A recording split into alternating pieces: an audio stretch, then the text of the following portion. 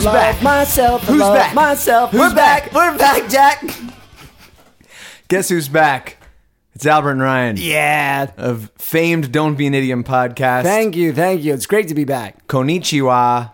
Konbawa. We've returned from Japan and we've got tans. We're tan mans.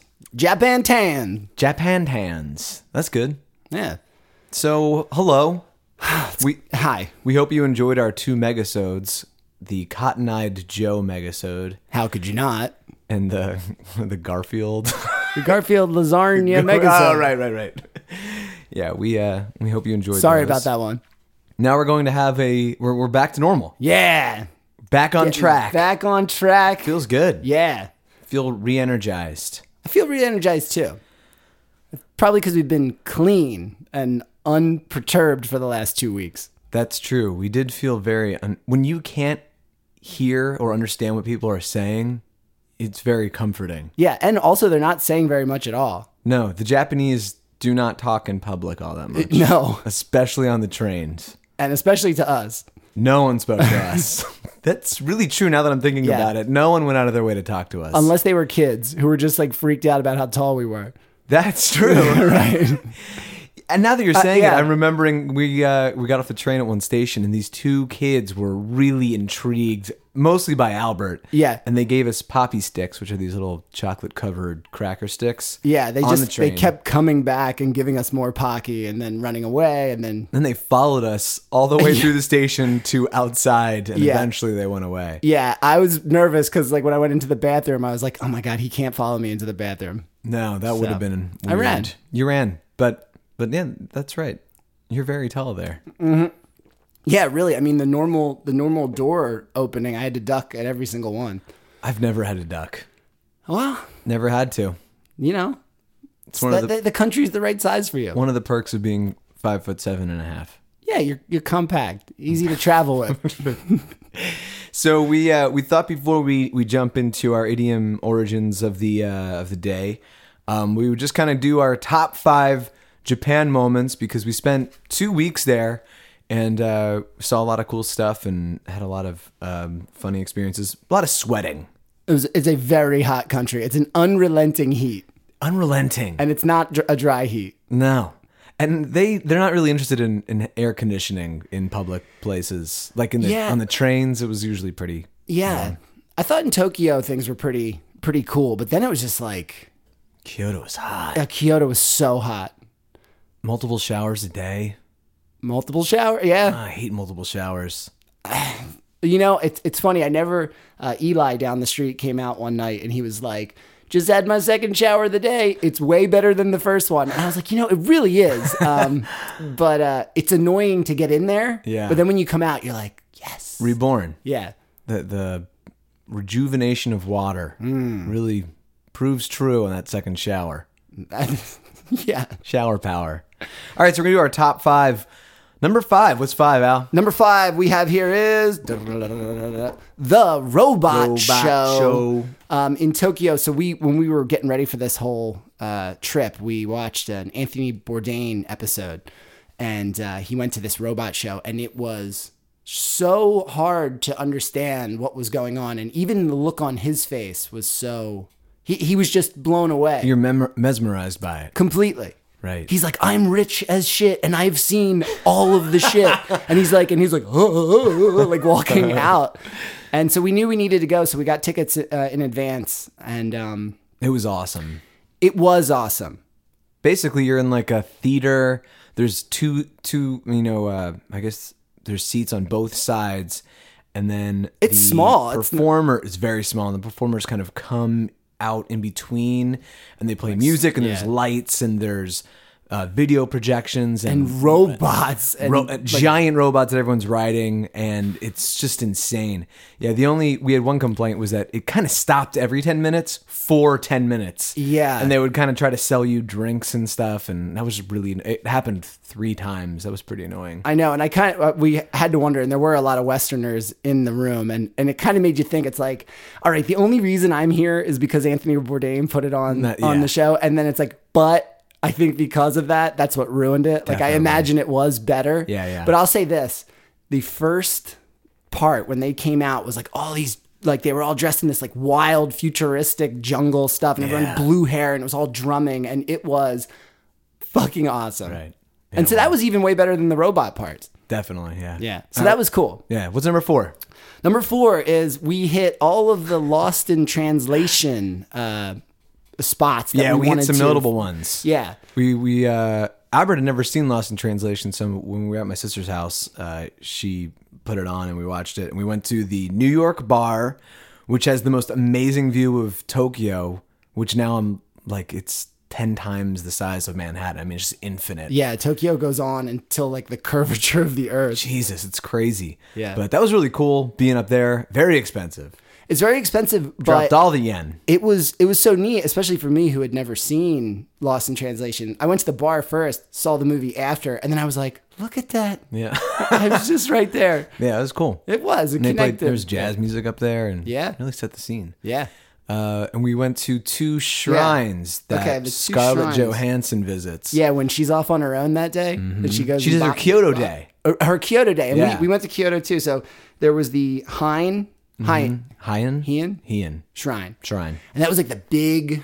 That was the one where she's in the big open courtyard, and it's like orangey, and then there's that part where she walks on the stone Yeah, there's this pads really- in the garden lake thing. Yeah. So that was really cool. Yeah. And then The the other one wasn't as cool, but I guess it was. yeah, that was the Nanzenji. Yeah. That was the one with the aqueduct, Ancient aqueduct. and We got yelled at too. we went into a waterfall. We weren't supposed to go in there. We There was were- a Japanese man We who were egged on. He's like, he waved us over. And he's like, come Like, feel get there. this. I thought he was telling us to come feel the cool air because it was really cool right there. Yeah. And I was like, oh yeah, feels good. And he motioned for us to take off our clothes Yeah. and step into the waterfall. Yeah. Even though there was a sign that says, do not go in Yeah. the waterfall naked. Yeah, he had like a wily look about him. He was Yeah. kind of like, he's like pretending to unbutton his shirt. He's like, no. And he's pointing to the sign. Yeah, and yeah. we were like, oh, haha. And then we were like, well, we won't go naked, but we'll jump in. Yeah. And then we got yelled at by what seemed to be like a wise old Japanese man. Who like took care of the area. Yeah. He gave us the big X. Like when you do something Yeah. that's no in Japan, they cross their arms in front of them. So that was nice to feel like an asshole American idiot. Yeah. Well, we got our karma for got- sure. We got stuck in a major downpour. So. It's true. There were a lot of was a couple karmic. of- There were several karmic effects from doing that. I know. I'm afraid little ones just keep happening to me. Yeah. All right, number 3. Okay. Number 3 was okay. So when we were in Kyoto, we were looking for a place that looked fun to drink, and we went to this cosplay bar that was really hard to find Yeah. on Yelp because that's like kind of not as much of a thing out there. Yeah. And so we finally found this cosplay bar, and there was 6 seats in it, and I'm talking like there's no room, but man, like toys and like anime stuff everywhere, and the bartenders were dressed as like I didn't know the one character, but It's like an anime character. yeah, and then the other girl was Super Mario. Mario, Yeah. And we sat down, and it was a little tense at first, but then this guy next to us named Taishi, he spoke pretty good English, and he was really excited to practice on us, and he, like opened us up to everything. And Yeah. and then all of a sudden everyone was getting along. We met the owner. We did karaoke. Yeah, and then we did a Bruce Springsteen song, "Born to Run," which Taishi and the owner Jackie had never heard of, but Yeah. they stood up and they sung with us anyway. And That was really they cool. like read every word. They were really awesome. Yeah, that was a highlight for sure. Yeah. That was also the drunkest we got. That was the drunkest we got, and that was the most Carly Rae Jepsen that we've heard on the trip. That's the most Carly Rae Jepsen I've heard in my entire life. That's Taishi's I favorite. don't think I ever listened to a full song. Yeah. Very good music, though. Excellent, yeah.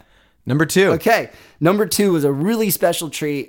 So Ryan's sister has a son who is in a kendo class, but we got to go to the older kids' kendo class one night. Which was still like 4th, 5th, and 6th grade, I think. Yeah. And we got to go to that, and it was just like amazing. They had outfits for us to put on, like the kendo uniforms to Yeah. put on. Actually, they didn't have one big enough for me, so they had to go to another building to get one and bring That's it so back. nice. It was so nice. We should probably say kendo is an ancient sword, sort of like I don't know, it's like a sparring with this bamboo stick sword. and the you get points for things. Yeah, like- hitting in the head, the torso, forearm, the forearm, and the yeah. torso. So it's all maneuvers about hitting your partner in those spots. Yeah. But yeah, we did some exercises with them, and they were really nice and made us like very included. But Yeah. I mean, I we felt were very so- nervous. oh my God, I and we felt looked so like dumb. idiots constantly. Yep. But the kids seemed to like it. They were laughing a lot. Yeah, they were awesome. fantastic. Yeah. And then afterwards, we sang a song, and the sensei played harmonica, Yeah.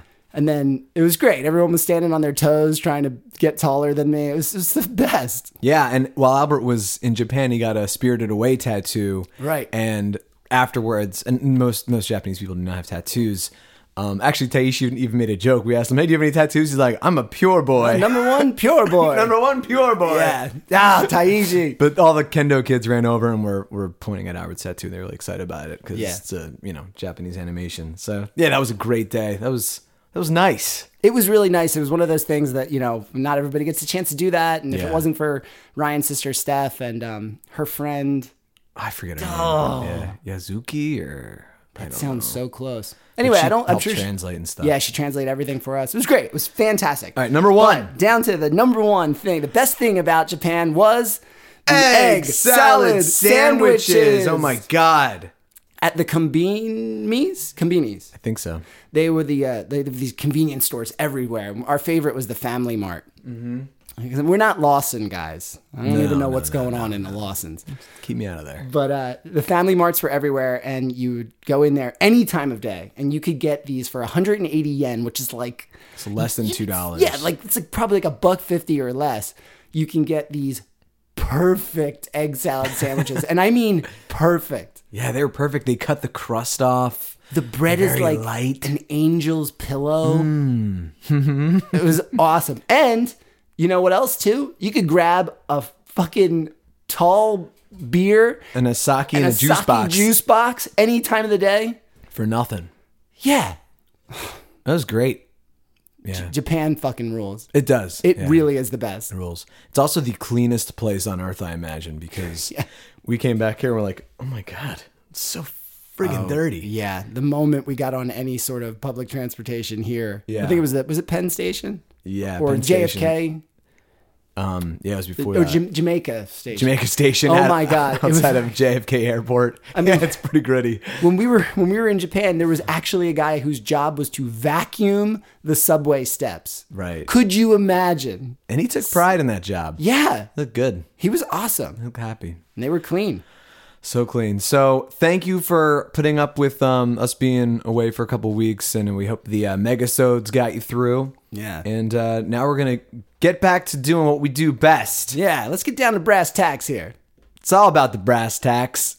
We're here to talk about idioms. Yes, we are. What is an idiom, Albert? Oh, isn't it funny how that just I keep forgetting it. It's a turn of phrase. It's a colloquialism. It's something that doesn't mean the actual thing that you're saying. It's like a metaphorical phrase that has entered the language that's used by local people.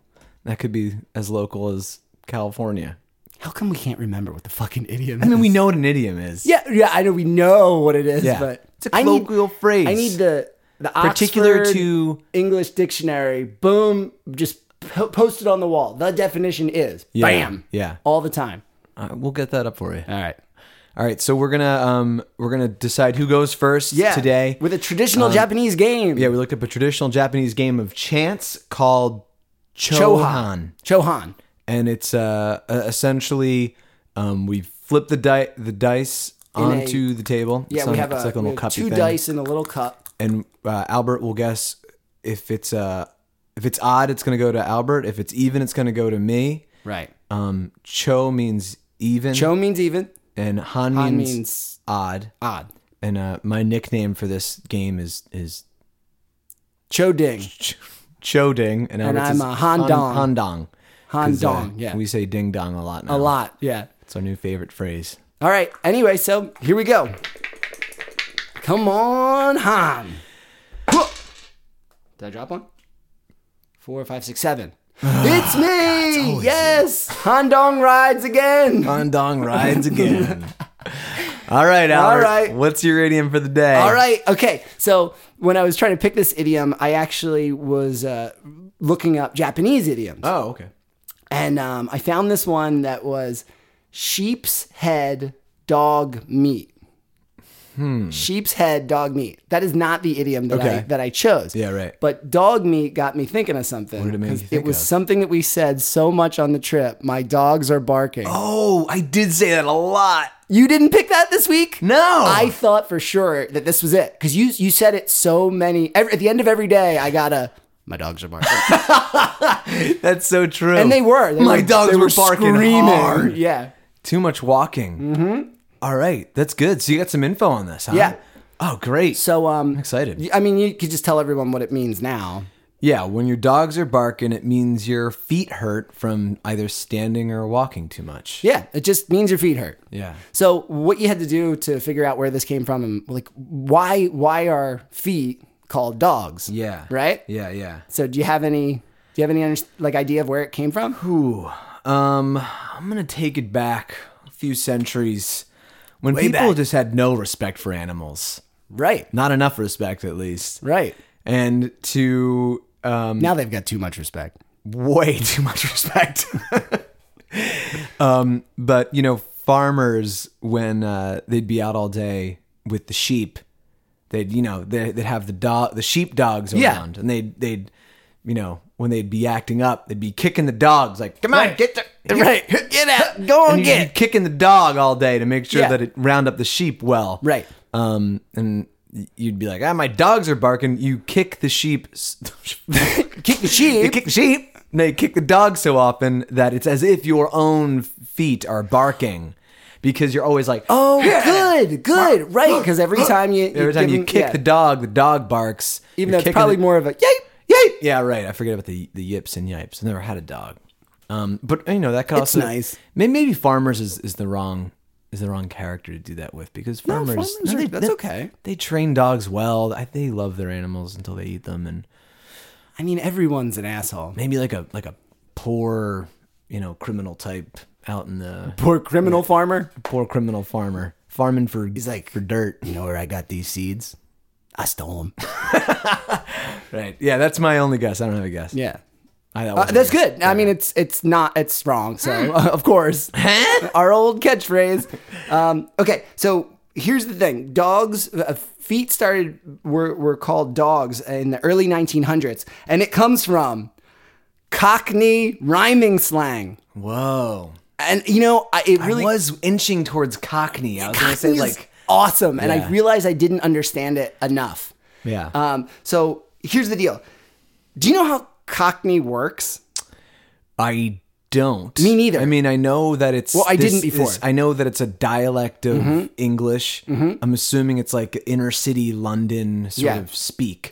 But Right. I don't really know how it developed or. Yeah, or how this is it like works. colloquialisms on an absolute atomic rampage. Right, You wow. know, I mean, it's out of control. Like, I think that if we were to listen to somebody speak in true Cockney, we would be like, I have no idea what you're saying. There's a scene from Austin Powers where Mike Myers and what's his name, Michael Caine. They talk in Cockney English. Oh, for, nice. for like a few minutes. Nice. And there's like subtitles, I think. I like Michael Caine. Oh my God, Alfred, what a man!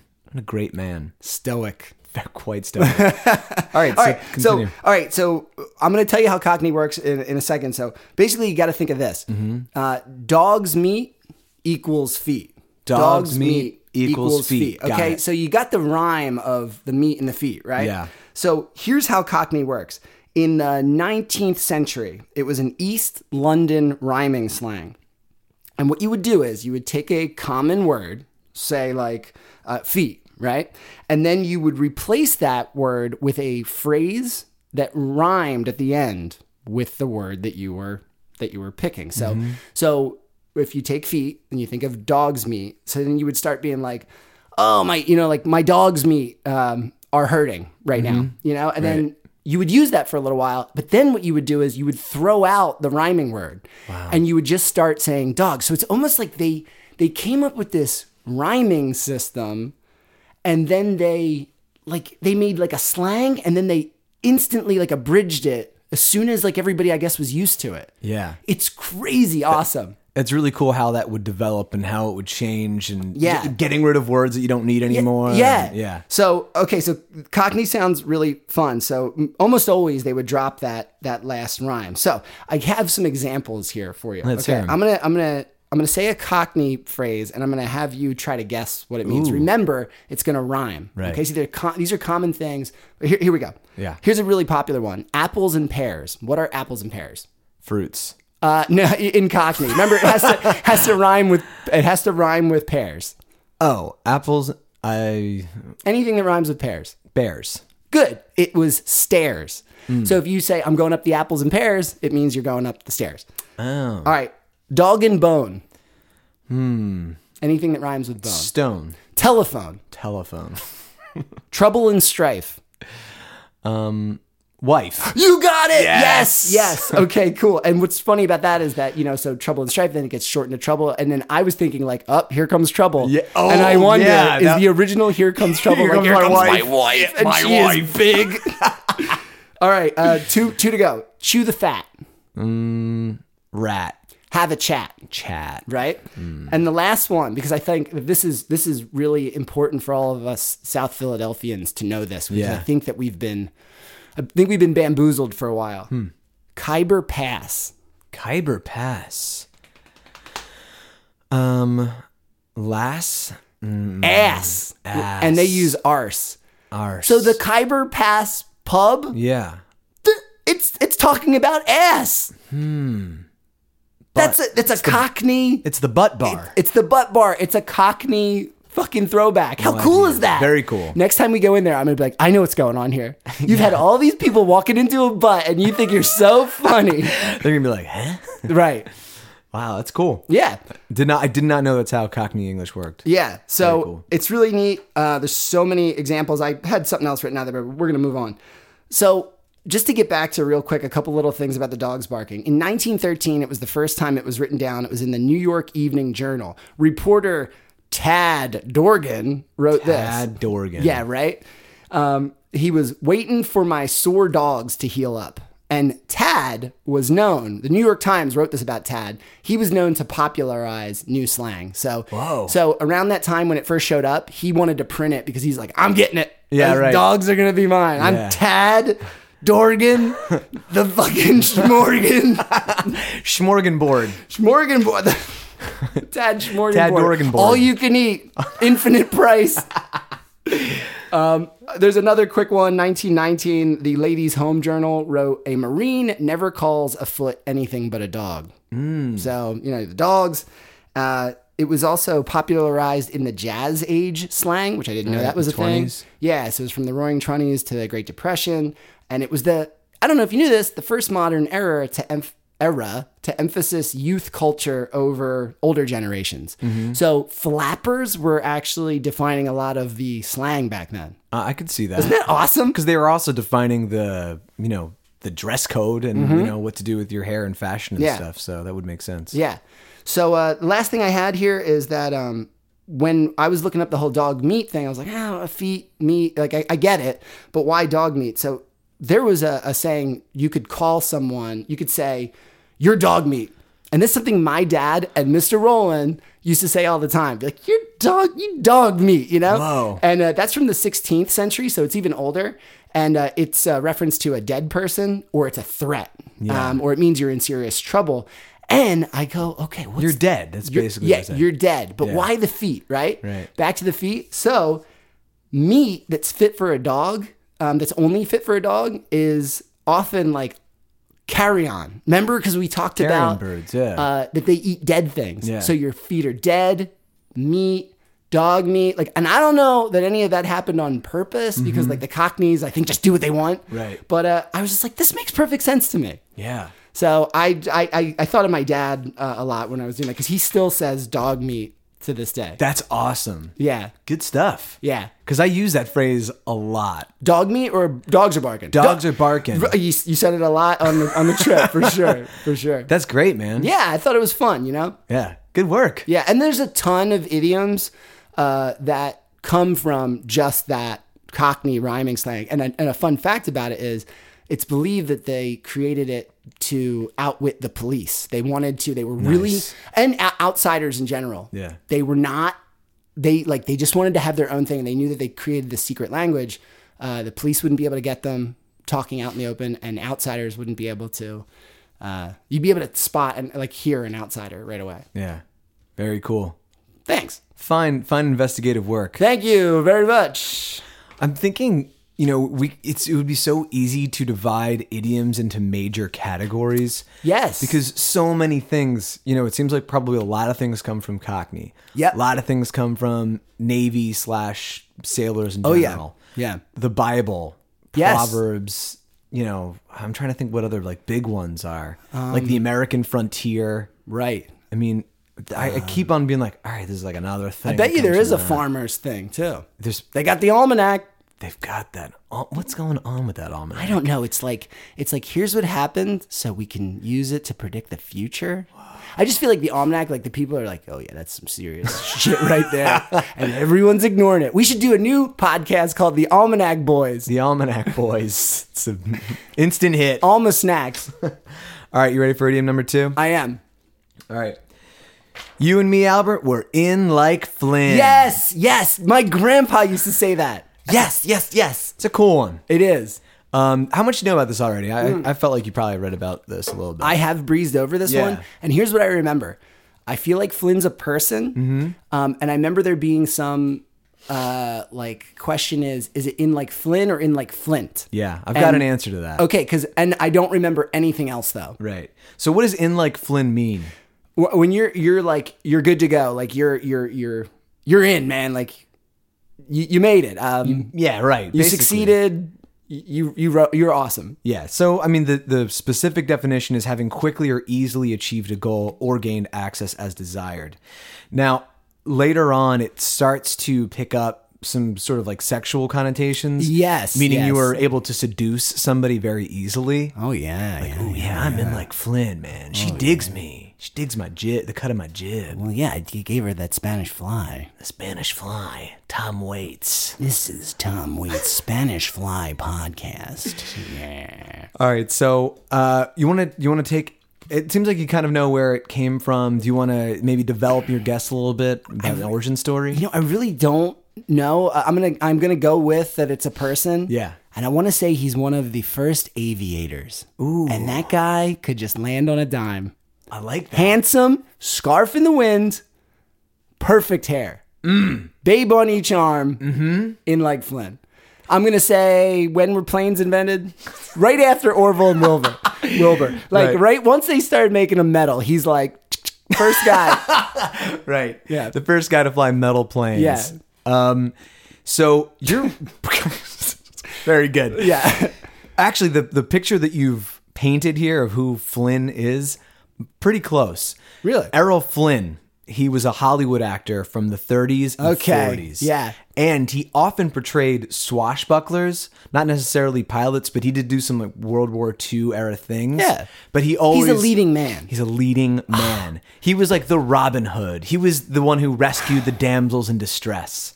And in the early 40s, even though he didn't really get super popular until He died. like 42 or something around there. He was already working in the 30s, but that phrase came out in just about 1940, 1941. In like Flynn, you could also say, I'm Flynn, as in I'm in, or nice. Your name is Flynn. Oh, Yeah. Your name is Flynn. Your name kind is of like Flynn. the opposite of your name is Mud. Yeah, right. Nice. It is the opposite. So there is some, people often say in like Flint, Right. and that's a malapropism, which it's wrong. And I want to know why it's wrong. it's such a simple answer. In 1967, a movie called In Like Flint came out. Oh. And it was a parody spy film. It looks like Austin Powers. I watched the trailer today. It looks like Austin Okay. Powers kind of pulled a lot of stuff from this. So when In Like Flint came out, people started to, they just incorrectly adopted the phrase. Sure, because it was popular and it was... But the right? title of the film came from In Like Flint. Yeah, but that just goes to show like that kind of stuff. Like I can knock an idiom off course so easily, Right. because when something becomes popularized, even if it's a play on something else, people tend to remember what's hot. Right. Kind of like John Kroc, the founder. Was it John? The McDonald's? Yeah. Yeah. Was it John? I forgot. The Crocster. The Crocster. He's like, this is McDonald's #1. And the brothers are like, no, it's not. Yeah, we watched The Founder, which is the Michael Keaton history of McDonald's or origin of McDonald's movie on the plane together. Yeah. That was that guy was an asshole. It was crazy, but it was Michael also Keaton's awesome. He though. is great. But that was relevant because that was another thing that we did to pass the time on one of our road trips. We were like, yo, where does McDonald's come from? Yeah. And then I swear it was like a year later they made a whole movie about it. And I Right. was like, oh, now I'm sad. Now I know too much about where McDonald's came Right. from. So Errol Flynn, handsome. He was known to be. He had a reputation for. However, I'm about to change any positive, notion we have of Errol Flynn, because I don't know that much about him until I did some research. But he was essentially a womanizer. Sure. I mean, you were talking a 1940s Hollywood actor. That's got womanizer all over it. Right. He was basically an alcoholic, got into a lot of fights, really into drugs, chain smoked. He was just this kind of character. Sounds pretty cool. So he was most famous for his part in Robin Hood. Mm-hmm. And after that came out, Warner Brothers gave him like a 15-year contract, and he made tons of money. Eventually lost all of it, but on the ponies. On the ponies. But a couple of things like leading to this guy's rise to being an actor. He was born in Australia and eventually made his way to Britain and started, someone saw him and was like, that guy's hot. I'm going to get him in my movie. He's just walking around. He's just walking around and they're like, need to get that guy in my movie. So he just started acting because people wanted him in their films just because of the look of him. And he first got kicked out of school for apparently stealing something, but then he told later that he had sex with the school's laundress. Oh, so as a teenager, he slept with whoever was washing the sheets of the boarding school, I guess. Okay. Well, what's wrong with... This is just like All right. This is the kind of guy we're dealing with here. So, I mean, if someone's pulling you off the street to be like, you're a star, yeah, he's probably just got people throwing themselves at him. I mean, like the laundress wanted to sleep with him. Right. I hope he didn't force himself on the laundress. Me too. But you can already see how like Flynn is starting to develop. I mean, he sounds like a shithead, but he just does what he wants. Smooth and gets operator, what he wants. cool, Smooth confident, operator. Right. thick head. Oh my of God, hair. that hairline. He had enough hair for two men. Woo-wee. Woo-woo.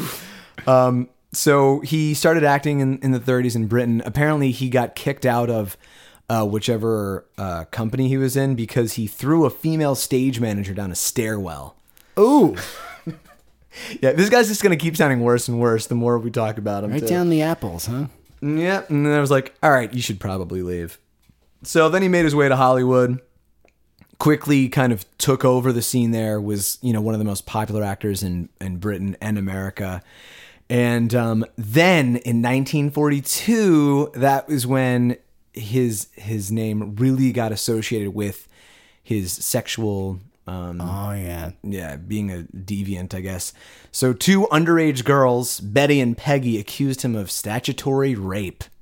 Oh. And this was a huge scandal at the time. Okay. And also because his characters in all these movies, he's like the hero. Okay. You know what I mean? I mean, he's like the swashbuckler type and, constantly like saving women and always having like the best lines and like high moral code. Is he dark? Is he anti-hero at times? Or is he always just like straight up golden Robin Hood boy? is an anti-hero in a way. I think so. Right? Yeah. So yeah, I guess I just wonder because like I feel like if he portrays somebody that's got like an edge to him, he's like, I'm a good guy, but I'm dark too, baby. Because that's gonna just everyone wants that. Right. I think he probably, I'm sure he had that too. He is winking at the camera quite a bit. Well, people didn't believe it because they just associated him with the character that he played in films. Like the hero wouldn't do that. Right.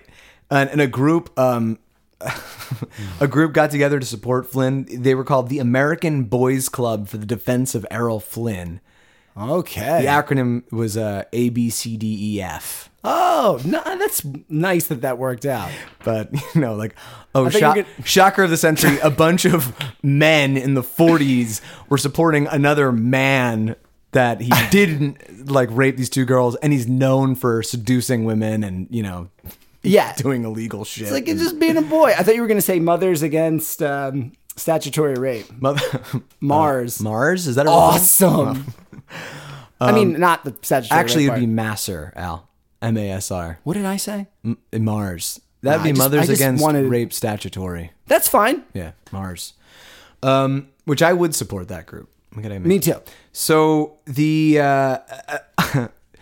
is this going to be a surprise? He was cleared of all charges, By a male judge, I probably, imagine. and probably a male jury, and that's when his reputation for being a ladies' man really kind of just exploded. Oh, so his rape accusation is what Yeah. made in like Flynn? Yeah. That is dark. It is. It's really dark. And I mean, it's just, it's just so of that time too. You know what I Yeah. mean? Not that things like that don't happen now. But, Right.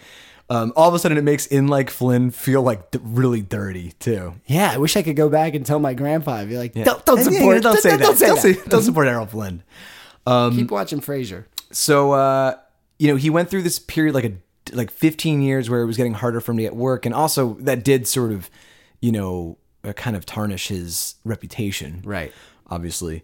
And one of his last big blockbusters was The Sun Also Rises from the 50s, which is Ernest Hemingway and Spain and stuff. So that was cool. I've always wanted to see that, and I didn't realize he was in it. I'd never seen it either.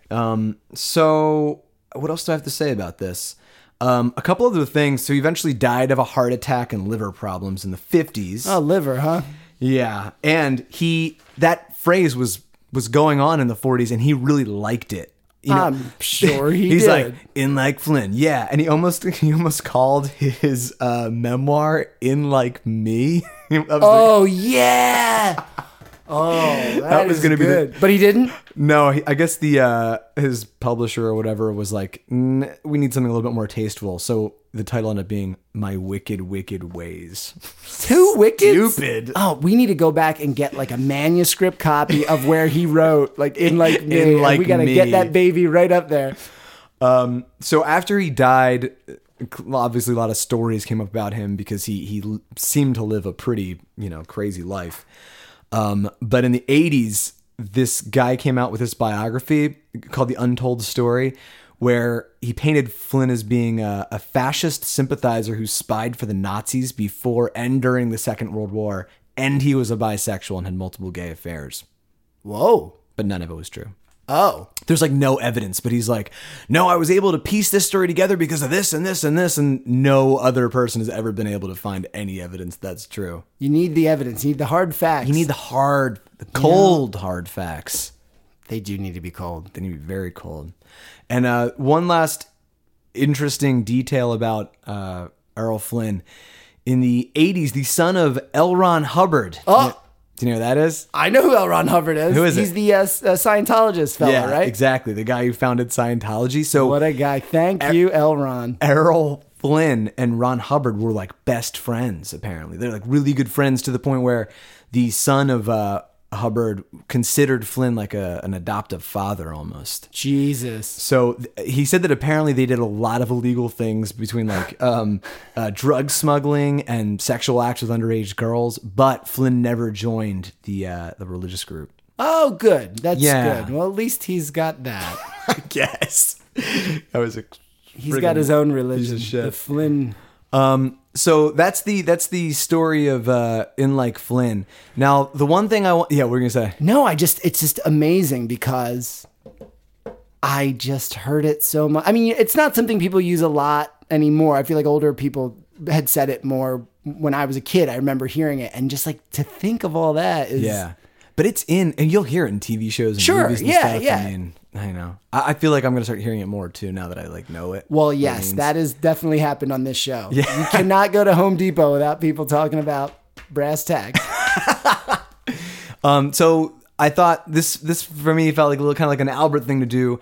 I brought up swashbuckler a couple times. Oh, what is swashbuckler? mean? Hey, all right. I feel like we're gonna get some fun facts here. So do you know what a swashbuckler is? I mean, I just imagine like a pirate swinging his sword. Like, Yeah. I don't know what it is. Well, basically it's like a Renaissance period. It's a hero, a protagonist who's heroic and idealistic, and he rescues damsels in distress and he defends the downtrodden. Like Robin Hood would be considered a swashbuckler. Although Sure. I've always thought like a pirate was a swashbuckler. Well, did I not say pirate because I meant pirate? Yeah, I think you said it. I can't remember anything. Things, yeah. But I was like, well, where does that word come from though? Like swashbuckler. Yeah. So I looked it up, and swash is archaic for to swagger with a drawn sword. So I imagine it's like, Johnny Depp, Pirates of the Caribbean. Right? Yeah. He is a swashbuckler, isn't he? Yeah. Well, yeah. The ultimate. And then a buckler is a small shield gripped in the fist. Oh, so that's a swashbuckler. So he's a guy, he's got the sword and he's got a small shield and he's swaggering along. Can I ask you a question? Sure. Do you remember hearing the rumor that, or maybe it's not even a rumor, that when Johnny Depp was making Pirates of the Caribbean, he copied the mannerisms of Keith Richards? Yeah. So you see these cards here? Yeah. I put them aside because I didn't want to go too long, but I have a bit of something about Keith Richards in here, and I feel like I need to say it now. Wow, we just went from let's go. Dogs are barking to In Like Flynn to swashbuckler back to. I could leave these cards on the table and I could walk away. I want to know. Okay, so I want to know what you got. All right, isn't it fun, the rivulets? The rivulets. All right, Albert loves the rivulets. If we're gonna talk about Keith Richards, I gotta quickly say this. Wait, is this gonna be like a long quick. Richards thing? It's very quick. Okay. Hush puppies. Yeah. Okay, so Dogs Are Barking. Yeah. Hush Puppies, the shoes. Yeah. In 1958, they made their U.S. debut. Mm-hmm. Yeah. They were originally going to be called Lasers. Mm. And the sales manager went on a sales call or whatever down in the deep South. Yeah. And he had Hush Puppies, like the little fried cornmeal stuff. Yeah. And he asked the guy, why do you call them that? And he told them that it was because farmers used to throw little bits of fried cornmeal to the dogs to quiet their barking dogs. So he comes back to the company. He's like, guys, I've got it. He's like, we're not going to call these Lasers. We're going to call them Hush Puppies. Right. Because your feet are quieter with the shoes on. Isn't that crazy? Like the origin of that whole... That's very cool. And to keep your feet comfortable and like so your dogs aren't barking. Yeah. Right? Yeah. So is the twist here that Keith Richards was the sales guy? Here's where Keith Richards come in. No, but the sales guy's middle name was Gaylord. I remember that. Okay. In 1965, Keith Richards' life was saved by a pair of Hush Puppies. Whoa. Yes. It was at a concert in Sacramento. His guitar touched an ungrounded mic and he was electrocuted and knocked unconscious. And the medics on the scene said that the latex insulated sole of his Hush Puppies that he was wearing saved his life. Wow. Yeah. That's crazy. So I just like you. I mean, I said we kind of we went to in Pirates. Like a weird, Johnny so Depp, I just had Keith to say Richards. that because it was like the craziest thing. That's crazy coincidence. Yeah. It always comes back full circle, though. It really does. Wow. So that's it. That's all we got. That's great. So it feels good to be back on the idiom train. It really does. You know what? Taking a break from it. And now that school's over and all that stuff, and then coming back and just focusing on this, it's been really nice. Totally. To focus on this. We're happy to be back with you guys, and we're recording a little late. Usually, the episode's already out, but we instead of rushing it, and our jet lag has been just so messed up. It is still happening. We've been home since Tuesday, and I've been waking up at like 3 a.m. and staying up till 7 p.m. and I just can't get it straight. But, So we figured instead of rush it, we'd give you something that we thought was a little bit more quality. Yeah. And you're welcome. Well, you're welcome, America. And next week, you can expect us to be back on track. Unless we get off it again. I don't know. Oh, yeah, baby. So this is episode 18. We're considering season 1 of Don't Be an Idiom being the first 20 episodes. Yes. So we're excited to kind of be nearing the end of our first season of episodes. I'm going to be out of the country for a while, living in Spain, but we're going to figure out a way to make it work, and we're going to come back hard, and it's going to be the idiom mania will just keep on just bubbling up. There's no stopping the idiom train. You can't stop it. Won't stop it. There's something else I wanted to say real quick. What do you want to say? I hastily made a Japanese punk hardcore playlist. mostly female singers playlist, because when we were over in Japan, there was this like, we're fans of baby metal, if you know who baby metal is, but there's like other bands like baby metal, and so we found this band called Passcode that was just like really cool. So I just went on Spotify and I went and started liking and building stuff based on what was coming up on that playlist. Cool. So I am gonna have that ready, and so we'll have another playlist for a first time in a long time too. Awesome, man! Can't wait. Yeah. All right, we'll check out our Instagram. Don't be And an the idiom. Facebook. And Facebook And the Twitter, because we are getting up there in numbers now, baby. Oh, it's great. We're in the 20,000 something. Oh, 20,000 followers. I mean, seriously? no, I'm. Okay, I was gonna say, because we do have over 100 now, which is nice. Yeah, all you gotta do is like strangers, and they like you back. The whole thing's crazy. Yeah, it is crazy. Well, we'll see you soon. Thanks for listening. We appreciate everyone. Waiting for us to get back to do a proper episode. And until next week, Don't be an idiom.